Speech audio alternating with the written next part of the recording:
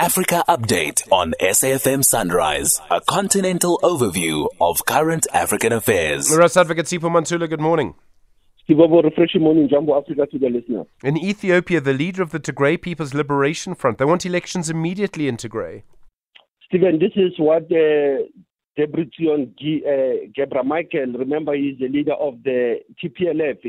He's raising these issues based on the Tshwane Peace Accord that was signed last year in November, saying that there is a need for them to go for immediate elections because for a period of 6 months and a year of a transition, there is a need for them to go for the immediate elections. But as you know, Stephen, the situation on the ground does not permit that, looking at the issues around humanitarian access, issues around infrastructure. But he has said that the people of Tigray have to be led by the leaders of their own choice, meaning maybe he does not agree with what Abiy Ahmed has done by appointing Getachew Reda to be the interim leader. So Tigray, Ethiopia, Mekele is back in the news, but this time it is all about calling for early elections. What's the latest in Khartoum in Sudan? Stephen, Tripoli is worried. The foreign ministry, last week there was an attack in the office of their military attaché, but this week also their embassy in Khartoum has been ransacked and looted, and they are worried in terms of the Vienna laws, in terms of the relations among the states, in terms of the obligation to protect embassies and diplomatic missions. So Tripoli is raising its concerns to Khartoum about the attack of its embassy. But remember, it's not only Libya, Stephen, also Saudi Arabia and Qatar and many European embassies have been ransacked and looted by both armed forces that have been in the conflict since the 15th of April until this day. We know, Stephen, there's a 5-day agreement again in terms of allowing for humanitarian aid. And then the International Criminal Court Chief Prosecutor, Karim Khan, he is talking about the DRC.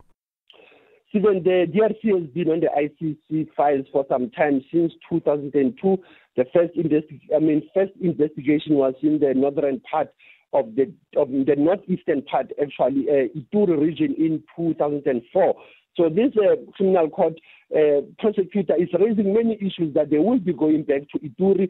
They will visit some parts of even Kinshasa to look upon all those cases, even if we know that DRC has been having some conflicts, even as we speak now, the northern Kivu in Goma, there was a conflict yesterday where rebels have killed some of the communities.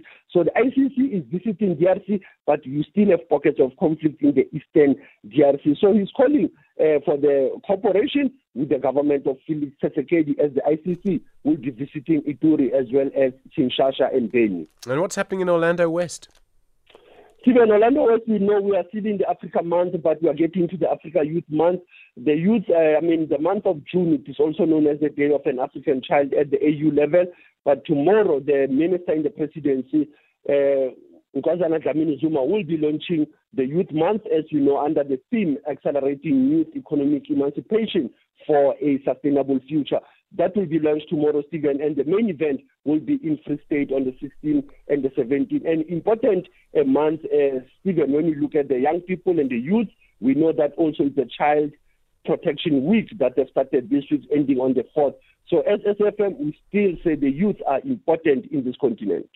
And then in our archive, you're taking us back to the 31st of May, 1989. Even 34 years ago, I think that we go light on our archive, as you know, on sports and sports politics.